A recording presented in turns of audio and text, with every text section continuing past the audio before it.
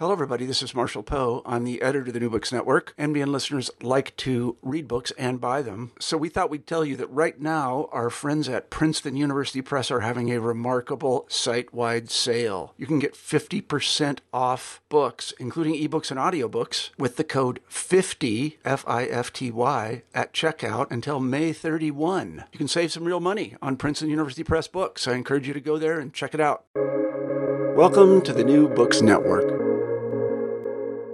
This is August Baker. Today, I have the great privilege to be speaking with Professor Alice Jardine. Alice is a professor at Harvard University.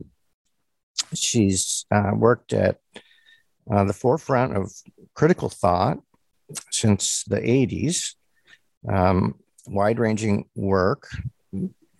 Prominent are issues of women, gender, and sexuality, and the analysis of politics, culture, and society. And today we're speaking with Professor Jardine about her recent book, which is the first biography of another public intellectual, specifically the inimitable Julia Kristeva. The book is called At the Risk of Thinking, an intellectual biography of Julia Kristeva. One of the endorsements for the book was by Noelle McAfee, and I thought it captured Alice's book very well. McAfee said, quote, "With a light and magical touch, Alice Jardine narrates the story of Julia Kristeva's journey from the Black Sea to the Atlantic to the expanse of human singularity." In her intimate account, Jardine shows how Kristeva became one of the most extraordinary intellectuals of our era. For every reader, here is a story that will inspire us all to think more deeply, to revolt against preconceptions, and to become our own force in creating the meaning of our lives. I thought that captured, that's the end of the quote. I thought that was beautifully said and very true. It was an inspiring book for me to read. The book has been very well received, including winning 2021 Choice Outstanding Academic title. Welcome, Alice. Hello, August. Thank you for inviting me. I'm thrilled to be here. We are speaking on March 29th, 2022, and about a month ago, Russia invaded Ukraine. One of the things you say in your book is that the stories dominating Kristeva's earliest memories of her childhood were shaped by two devastating totalitarian invasions. Yes, indeed. So perhaps for your listeners, I'll clarify that the book is divided into three parts. And the first part covers the years from Kristeva's birth in 1941 in Sliven, Bulgaria, until 1965 and Kristeva's departure for Paris. And the second part is her adventures in Paris. And the third part is a sort of overview of her life and work over the last few decades since the 1980s.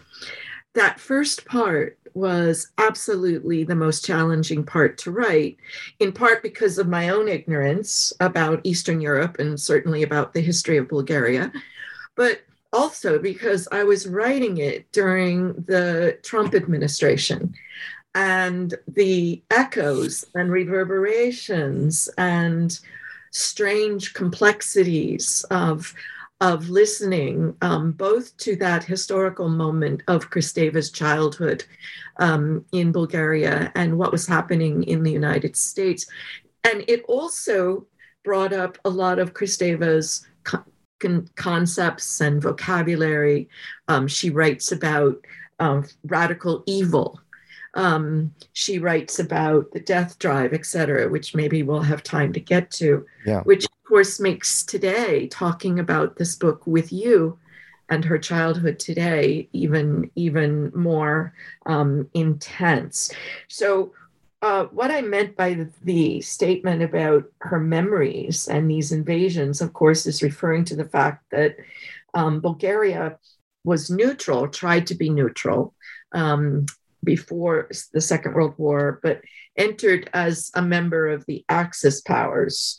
And it came into the war with the Nazis, but also took a lot of distance from the Nazi regime. And for example, refused or tried to refuse to round up Jewish people, and would not comply with various demands of the Nazi regime. And then by the summer of 1944, the Soviets were coming in through Romania, and Bulgaria got in trouble with the Soviets, who then declared war on Bulgaria and invaded in September of 44. And Kristeva, of course, was a young child in Sliven, Bulgaria, and she, as she recalls those years, early years of her childhood, she evokes, for example, going down to the basement of her parents' home and listening to Radio London. And she gets quite excited when she talks about that. It's a very vivid memory in her mind, because they had to be very quiet. And meanwhile, they were watching through the windows at the upper wall of the basement. And she, as she puts it, first there were Nazi boots, and then there were Soviet boots. Wow. The other things that she tends to talk about, which I try to talk about in the book, tends to be at the level of affect or emotion. She talks about fear. She talks about hearing rumors of horrible things and running through the streets to get home. She talks about a sense of regulation, always having what she needed, but not what she wanted. And she tells stories about going to her friend's house and her friend's mother giving her friend 1 teaspoon of water at a time and no more. She talks about disappointment. She talks about her, especially her father's enormous disappointment that he's trying to raise his daughters in this place that he calls the intestines of hell. And he wanted to become a priest originally. Is that right? He did. He was a very devout Orthodox Christian who had studied theology and wanted to continue in his efforts to be a theologian, and of course couldn't. Toyed with the idea of becoming a doctor, and that was not a good idea. So because he wanted his daughters to be educated in Sofia, he became part of essentially the sort of Sovietized ministry of religion. But he wrote a lot. He wrote a lot of essays, sort of in secret, and continued to believe for a very long time, even though they had to be very careful not to let the authorities see them sneaking off to communion, early at dawn. Yeah. One of the things you say is, all my childhood was bathed in this. The smell of the incense, the profusion of flowers on the altar. Beautiful. Yes. And she has talked quite a lot about the fact that Bulgaria itself, is so full of contradiction and so full of, it's where Christianity and Islam and Judaism all met. And then, there were the Turks and there were the Nazis and there were the Soviets. And she really sees herself as having taken in history and sort of become a product of history. And then she always pauses and says, but what really stuck was those memories in the early morning, in the monastery or in the church with my father. It was the music, it was the art, it was the music, it was the smell of the flowers. And eventually those sensations, those affects, I think, became for her a symbol maybe not quite the right word, but certainly an evocation of that which escapes the kind of rationality of Soviet identity in that case. But even later, for her, I think it evokes what she will later in her work call the semiotic, that which is not part of meaning and logic and rationality. And she's always been more drawn, I think, to that sort of mystical magic than to logic and rationality. Well, this is, I'm just kind of free associating here, but one of the things I was really interested in, so she resisted her father's religiosity for a long time. And one of the stories you tell in the book is about ultimately her representing atheism at a conference with the Pope. Could you tell our listeners about that? Yes. So she had given a huge lecture, public lecture in Italy on her book on Teresa. And there were some representatives from the Vatican at that lecture, and they were very taken with her. And she is very clear that she's an atheist. I mean, she may have these mystical memories, but she is a bona fide atheist. And so slowly but surely, she began to receive invites to appear at this event in, I believe it was October of 2011. It was an event organized by Pope Benedict XVI, where a representative from the majority of the world's religions were going to gather in order to discuss the future of the church. And for the first time in history, they invited an atheist. So I include in the book this photograph that I still find quite astonishing. Yeah. With all of these men lined up in a row from in every possible outfit. Yes, costume or religious outfit. Yeah. Yes, and Kristeva at the very end, standing there very modestly, right? And she spoke last, actually. Well, they all spoke, and she spoke last. And Pope Benedict actually was very moved by what she had to say. Right. And he afterwards made the remarks, looking at all of these representatives, he said, no one owns the truth. Right. Outstanding. Yeah. That was quite a story. If we go back, there were four. If we go back to her early childhood, it's interesting. She says there were two stories she wanted the readers to know, and at one point you address the reader and say, there are also two stories about Kristeva's childhood that I want you to know. Could you tell? I guess that's four stories total. Could you give us one or two of those stories, whichever appeals to you at the moment? Of course. Well, I'll be self-involved and tell you what I think your listeners might want to know if they've read any Kristeva or know of her and her work. Because I didn't know these stories until like 2011 or 12, and it made so much sense to me. So briefly, one of them was that she hated, when she was a young girl, she hated girl stuff. She was given a dollhouse and she loathed it. She wanted to destroy it. She hated the little dolls in the dollhouse.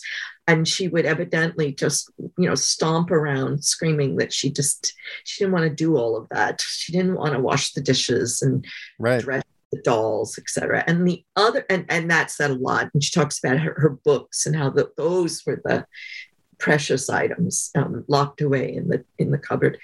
The other story she told me also made a lot of sense to me. It was new to me when she told me that she almost never cried as a child. like almost never. And she would do things like, and she was very famous for it when she was quite young.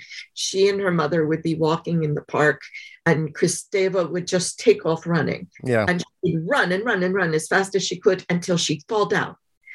And she'd stand up and she'd have scratches and blood, and it would be a mess. And her mother would come running. What have you done? And she would say, Kristeva would say, she'd touch her mother's face very gently and say, "Oh, Mama, don't worry, I'll take care of you." And that just like, that was such a great story. Yeah. That said a lot. Yeah, it certainly does. I love that. Let's jump ahead. There's so much to cover. She started out as a journalist, and it's difficult for us to imagine what it must have been like to be for her high school newspaper, it's difficult for us to imagine what it would have been like to be a journalist in a communist country. And she wrote some things that put her family at some risk, even when she was a teenager, or I guess when she was 21. She was 21, yeah. Yeah. So there are a couple of things to say about that period that, again, I don't think very many Anglophone readers know a lot about. So when she began writing as a journalist quite young, in her teens, actually, mainly for money, for extra money, and eventually became quite well known because of her ability to write in a very palimpsestic or kind of camouflaged kind of way. She seemed to have the ability to write a sort of surface level story that would adhere to what the authorities and censors wanted, but she could wind through it the stories that she actually wanted to tell. And she was very good at it. And in just before she left for Paris, actually, 1962, she was 21 years old. And there was a dissident journalist named Albert Cohn who had written a book, and no one... Roads and Stops. And no one wanted to review it because it was very much written it was the Khrushchev era. It was very much written in the spirit of the thaw, as they called it. In other words, a kind of renewed openness to the Western world and, a lot of literary exploration. And no one wanted to review it except, of course, our young Kristeva, who perhaps naively, wrote this, absolutely sparkling review of the book. And the next day, on the front page of the communist newspaper, there was a headline that said, "Julia Kristeva, cosmopolitan agent of the capitalist hyena." Oh my gosh. She was called a spy. She was called a Zionist, which was, of course, an insult. And they were terrified. And her father, who was probably the most aware of the dangers of this kind of thing, took her to a monastery, and they sort of hid out because he was afraid they were going to be sent away to a camp. And then to make everything worse, Radio Free Europe wrote a whole did a whole session on how brilliant she was. Nothing happened to them. And I suggest that this may have been because she was not particularly political in the public sphere, except for this camouflaged writing. Right. And she was becoming quite well known as a translator. And for example, she took the cosmonauts around. So this time period when she was writing is really, really important to understand. I think she even wrote a book that nobody knows about, which I'm trying to get translated. 1964, she published a book called Characteristic Trends in 20th Century Western Literature. And this, the more I looked at this time period when she was with all of these dissident journalists and dissident intellectuals, including her sweetheart, Svetan Stoyanov, that's really when she began to become Julia Kristeva, in an odd kind of way. I mean, this writing, which Stoyanov actually called a theoretical hurricane. He said, Julia, you write these theoretical hurricanes. What she was trying to do was camouflage what she was actually writing, which was already a kind of window on the Western world, and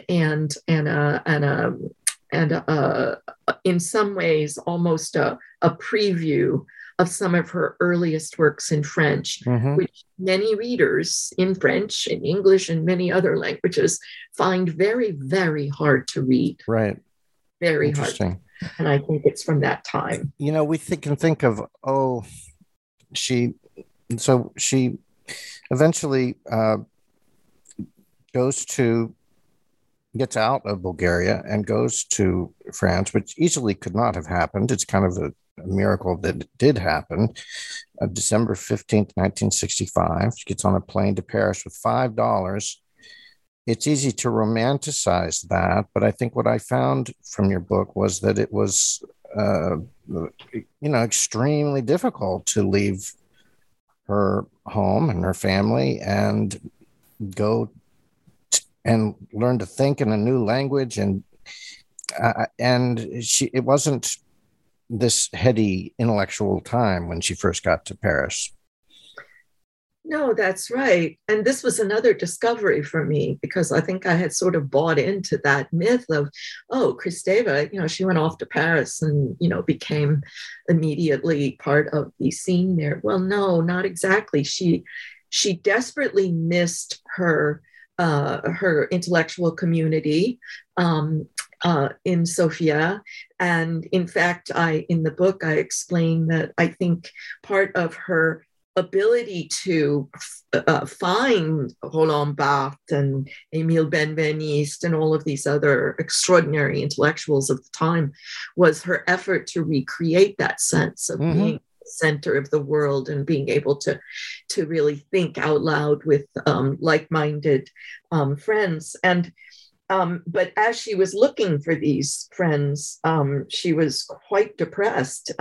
She missed her community. She missed her boyfriend, Svetan. She missed her parents dreadfully. She, as you said, she was trying to learn to write in French and felt like her Bulgarian self was dying. She couldn't quite figure out how to do that. It took quite a long time. But eventually, because of this sort of parade of amazing mentors, she was able to find a community in Paris and eventually find her way and publish. And, the rest is literature. She just never stopped. Right. Met her husband to be and got married in 1967. And so she did manage to do it, but it wasn't easy. It was hard. And a couple of times she got very sick. In fact, it was one of the reasons she and Philippe Solers got married, was she was really, really sick and had been working so hard. Don't forget, she thought she had to go back to Bulgaria. She thought she was only there for a year. And so she was just, she was like a sponge. She was just going to everything and doing everything. She got really sick.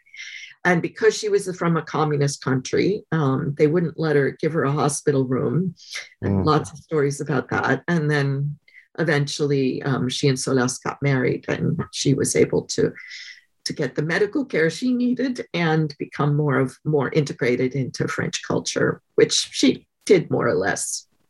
So one of the funny things you said in the book, it is actually hard for me to think of Julia Kristeva as anyone's wife, especially so. Slipped out. My editors didn't catch that. Yeah, I talk a lot in the book. I mean, I write quite extensively about that relationship, which I've come to accept and I've come to understand better than I used to.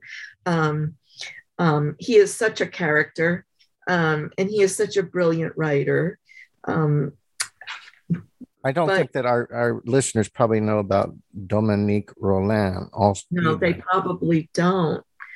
Yeah, so the short version is that when Kristeva met her future husband, Philippe Solers, he was already very involved with a Belgian writer, a very well-known Belgian writer named Dominique Rollin, and who was much older than Solers. I forget. I think she was 45.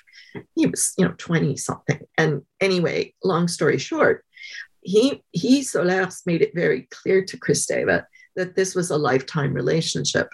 And in fact, it was.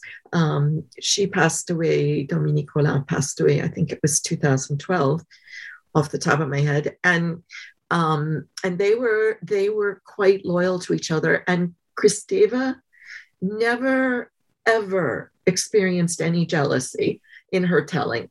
And of course, the reason she gives is that her father loved her so much, that it didn't bother her. It was it was just, Rollin was very good for Solers' writing, which was the most important thing to him. And so why not? Why be jealous? She said. Right.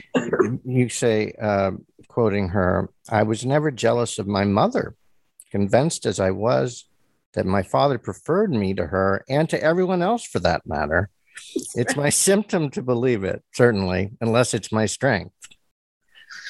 Yeah. That relationship between Kristeva and her father, I'm sure there's much more to write about. It was absolutely determinant. Yes. And he told her to stand upright. Yes. Stand up straight in the name, and even kneel with a very straight back in a corner. Yes, that was. She was supposed to be the older sister. She has a younger sister, very talented musician, and Kristeva was supposed to be grown up, and she was supposed to control her temper and behave. And I keep saying that's why she has so much spine. She's so determined and so strong. And I think, that early relationship with her father was part of that. Her mother too, though, we didn't say very much about her mother, who was a very brilliant scientist, mathematician, with a creative side. She was also an illustrator, but she was really the exact opposite of Kristeva's father, the sort of rational mathematician who helped Kristeva with her schoolwork. Right. So she's becomes a essayist, journalist, essayist, academic, a professor, public intellectual. And then at a certain point, she decides to go into psychoanalysis and eventually become a psychoanalyst. You say at one point, to read, I think quoting her, or no, this is you, to read, to listen, to think was not enough. She needed to feel implicated. Mm-hmm. Yeah. Can you tell us about the decision to go into psychoanalysis, and also maybe something about her analyst? Yes. So I think that desire to be implicated, to remain implicated, is I would almost say characterological of Kristeva. She always, it reminds me of when I was a young student in New York, and she was writing an essay on the avant-garde, the American avant-garde, and she pulled me in her office and said, "Okay, we have to go and see five avant-garde productions of some kind in New York." I was like 22. I don't know. I was like, okay. because she wanted to be, she wanted to experience it firsthand. And I would say that because she had been to Lacan's seminars in Paris, and because she was beginning to circulate in the Tel Quel group, and not only with Solers, her husband, but with other members of Tel Quel, many of whom were deeply involved with psychoanalytic theory, she began, and because of her passion for language and her belief that we are all not just implicated, but actually constructed by language, she wanted to go on the couch. She wanted to speak her implication in all of these ideas that she was writing about academically, theoretically. And she asked a few friends. It's a long story, but eventually she was sort of moved towards Iris Barrande, a German analyst who has a long and interesting story herself as a Jewish woman, with a very sad long story in occupied France. But Kristeva, who at that point was deeply immersed in Melanie Klein and Winnicott and others, discovered in Barrande an intelligence that both reassured her about her sense of language, the magic of language, the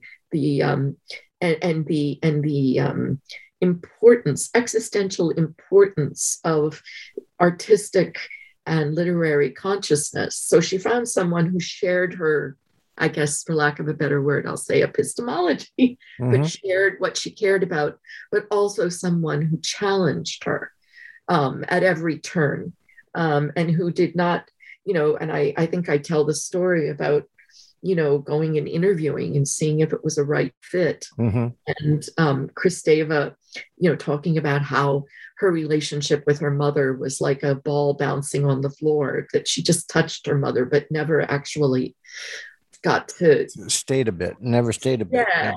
And Barrande said, okay, you start now. Like it was clear. Yeah. I mean, for me, what was fascinating about that story, to go into analysis, but she had no idea she would become an analyst when she started. Okay.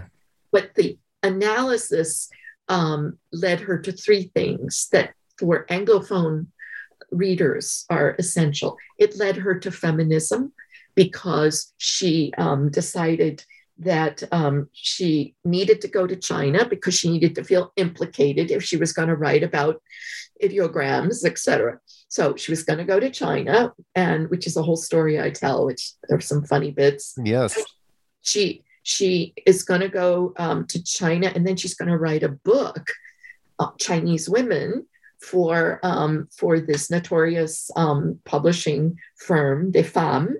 And through that essay and through that book and through that experience, she became a feminist in the eyes of American readers. She decided that she would become an analyst. This was quite far along in the process. She said, I think this is for me. And third, she decided to become a mother. And those were the three huge, huge decisions that had, reverberating consequences that came out of that decision. Yeah. Let's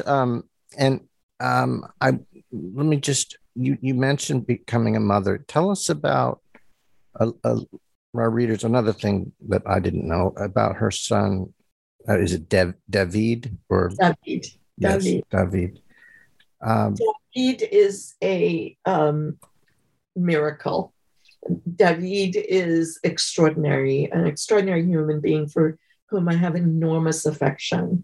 I tell the story of Kristeva's pregnancy, which was quite unexceptional.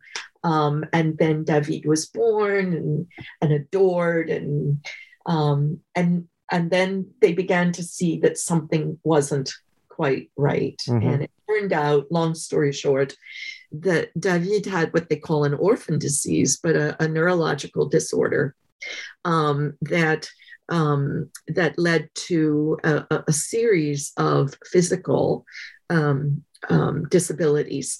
But David never lost an ounce, or even a whatever less than an ounce is, of his intelligence and memory. He has photographic memory, and is very witty and smart. And you can imagine that what Stoyan gave to Kristeva, she passed on to David.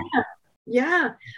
David is very special. He's now, an adult man who writes and who thinks and who plays. And he's a remarkable human being. But I think, for Kristeva, as soon as she realized that she had a disabled child, she had to find a way to continue as an analyst, continue as a writer, continue as a professor, continue as a wife, continue as a world traveler, and continue as the mother of a disabled son. Which is inspiring, yeah.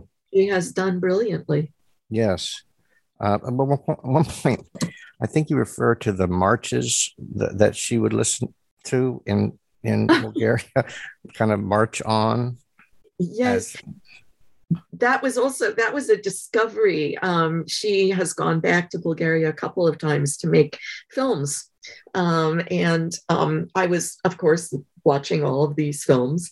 And in one of them, I'd have to look up the title of it, but it shows her, she joined during the alphabet ceremony that she had participated in as a child, which basically is a celebration of the monks who invented the Slavic alphabet. And in once a year, children all over Bulgaria put on a letter that they parade around in. It's a celebration of the alphabet. Anyway, in no other country is there a celebration of the alphabet that I know of. That's interesting. I've learned that there are kind of mini celebrations in other parts of Eastern Europe, but I haven't been able to track down exactly where. But anyway, her one of these films showed her at one of these alphabet celebrations in May, and she began marching with the crowd. And it was just extraordinary to suddenly see this very elegant Parisian woman suddenly marching, with such vehemence and singing this, Sovietized marching song about writing. It's about writing. Right. It was extraordinary. Right. So all of these parts of her, she's quite a puzzle. Yeah. You said that it was on the couch. I'm sorry if feels like I'm rushing. There's so much to cover. You said that on the couch that Kristeva found many of her best ideas, and you refer to Julia's conceptual toolbox. That's a big topic, but could you just give an overview of that?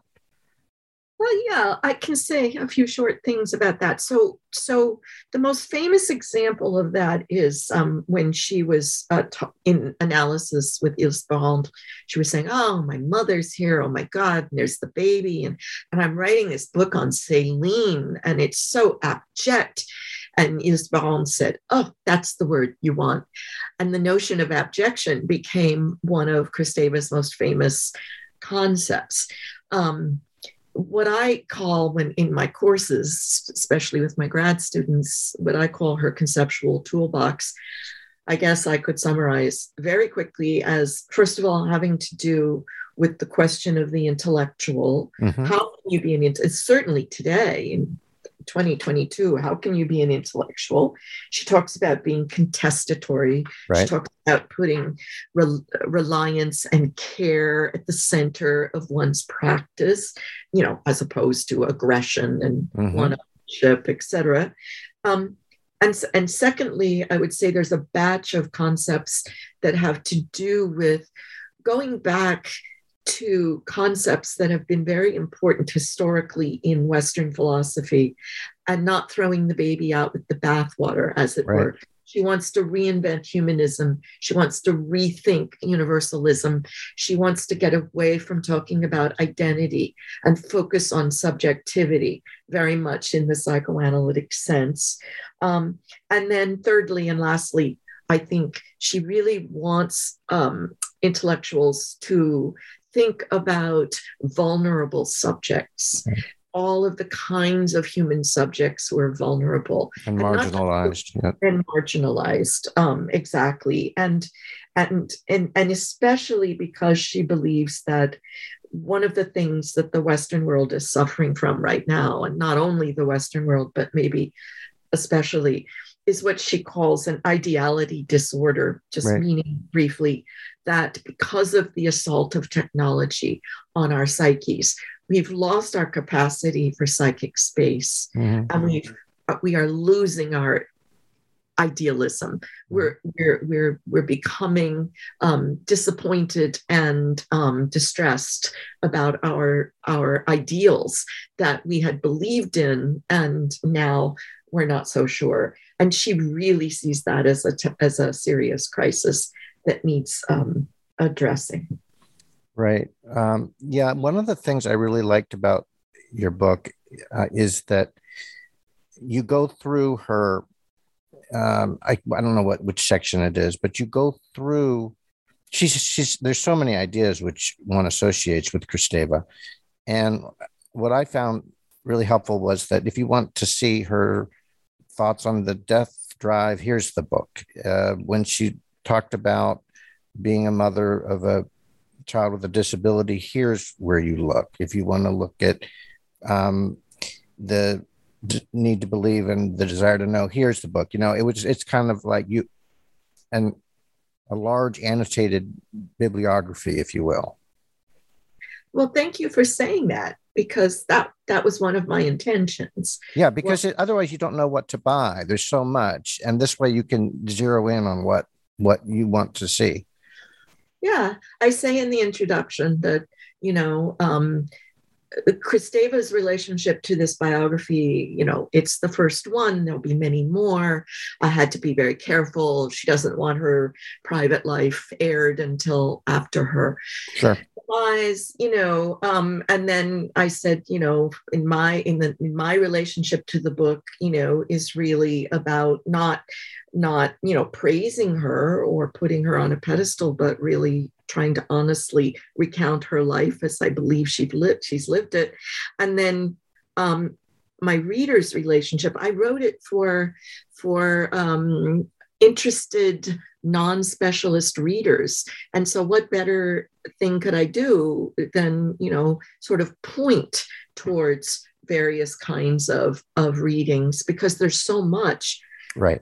There's so much. There's so much. I try to mention, I think I say at one point, I'm trying to mention 50 books, something about 50 books that isn't just a throwaway line or something terribly superficial, or to actually say something meaningful that will make my reader want to go read that book. No, absolutely. You succeed brilliantly at that. Thank you.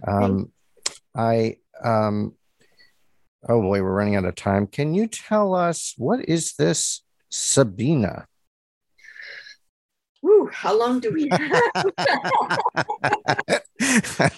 In 30 seconds. No, go. I'm just kidding. Tell us, what is this? Okay, so the short version is that in the former communist countries of Eastern Europe, various kinds of archives were set up that were attempting to identify folks who had been working secretly with the communist regimes and were agents or spies, if you like. And those archives in Bulgaria were declassified in 2007. And lo and behold, slowly it became apparent that Kristeva was named in those archives, and that she had been an agent of the DS, of the horrible Secret Service. There's a lot to say about this, but in 2018, in March, I remember March 28th, 2018, I got a phone call that it was public that she had been named. And of course, she was aghast. She was horrified and has denied it totally. And when the New York Times called me and asked me what I thought, I said, almost without thinking, I believe her. I believe her completely. And I go through all the reasons why. But I said, the most important reason is that if she had been forced in order to protect her own life or the life of her family to do that, she would have written about it when the wall came down. She couldn't have helped herself. Right. The thing that's so sad, and I'll just say this quickly, I know we're running out of time, but the thing that's so sad about this whole affair, really, ultimately, is that, I mentioned her sweetheart, Tsvetan Stoyanov, back in Bulgaria. In early 1971, he accepted a challenge to go and try to convince Georgy Markov, who's probably one of the most famous poisoned dissidents in history. With the umbrella. With the umbrella tip, to convince Markov to come back to Bulgaria. And he failed. He did not. Her sweetheart did not convince Markov to come back to Sofia. And in mid-June of 1971, when Tsvetan Stoyanov and Julia Kristeva were the two most famous intellectuals in Bulgaria, Stoyanov died. He died under very strange circumstances. And one has to be very careful because there's no proof. But I believe that he was killed by the DS. And in the archive that names Kristeva as a spy, they give mid-June 1971 as the date of her engagement as a spy. And what's sad, really sad, is from that moment on, from mid-June 1971, they surveilled her and her husband and her child and her family. And we still don't quite know what they did, what they threatened her parents with back in Bulgaria. And she had no idea. And it's called blind surveillance. I mean, it was a technical kind of surveillance. And it really devastated her. And it really devastated her that the Western press jumped on it and didn't question all of this fake news, assembling all of this politicking from a period that very few Anglophones understand. So her self-defense, when she is asked, she doesn't know. She didn't know. And when they bring up, like, well, you had tea with Mr. Kostov. Yes, I did. And I did. He had sent me books from France when I was a student in Bulgaria. I had no idea he was a spy. Right. Of course, he actually had left Bulgaria in 1977. He wanted no more of it. But in any case, she has answers, well, what about the time you said power to the people? Ironically, and she said, well, this poet or this wannabe poet came to my apartment door. So she can talk about each incident that's brought up, but overall, it's her disappointment and worry and anger that the press can be so gullible. Oh, yeah. About these. And it's happened to a lot of people. Right. It's happened to a lot of people. unfortunately, we're past our time. Alice, I really appreciate. There's so much more. I think the death of her father. This is the. She's had a lot of deaths and a lot of resurrections in her life, as she says, and it's a fascinating story, and it makes one want to read her books, and one knows where to look. So, thank you so much for speaking with me, and. Thank you, August. It's been a pleasure. Thank you.